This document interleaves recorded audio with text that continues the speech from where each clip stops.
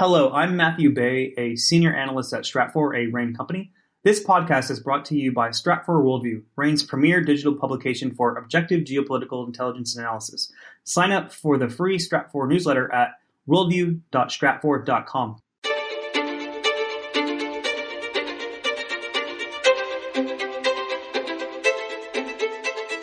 You're listening to the Stratfor Essential Geopolitics podcast from RANE. I'm Emily Donahue. Thousands of people have been protesting in Colombia. They took to the streets in late April, and since then, more than 40 people have been killed, and several hundred more have been injured in clashes with police and riot squads. What's going on? Here with guidance is Carmen Colosi, Stratfor Latin America Analyst with RANE. Welcome back to the podcast, Carmen. Thank you so much for having me. Very happy to be here. Can you tell me why people are protesting in Colombia? So it all started April 15th, when the government introduced its first fiscal reform. Now, the fiscal reform was introduced to fund an expansion of cash transfer programs and fix an $8 billion hole in the fiscal budget. However, the reform was incredibly controversial in that it put the tax burden onto the middle class.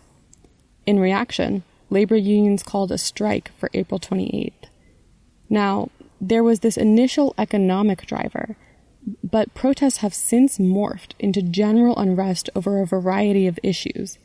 These include Colombia's worsening general economic situation, prolonged COVID-19 lockdowns, a stalled implementation of the 2016 peace deal with rebel factions of FARC, long-standing indigenous land rights tensions, and finally, and maybe most importantly, police violence against protesters. Well, Carmen, how has the government reacted? I mentioned earlier that people have been killed.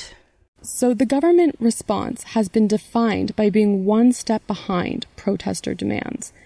2 days after the first protests, the government revoked its current version of the tax reform. But by that time, police violence against protesters had already taken place in the western city of Cali. Now, unions denounced this police violence and announced another strike for May 5th.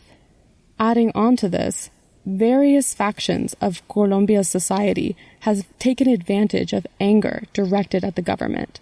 For example, indigenous groups are now bringing up land rights issues, and truck drivers are blockading important highways in protest of high fuel prices.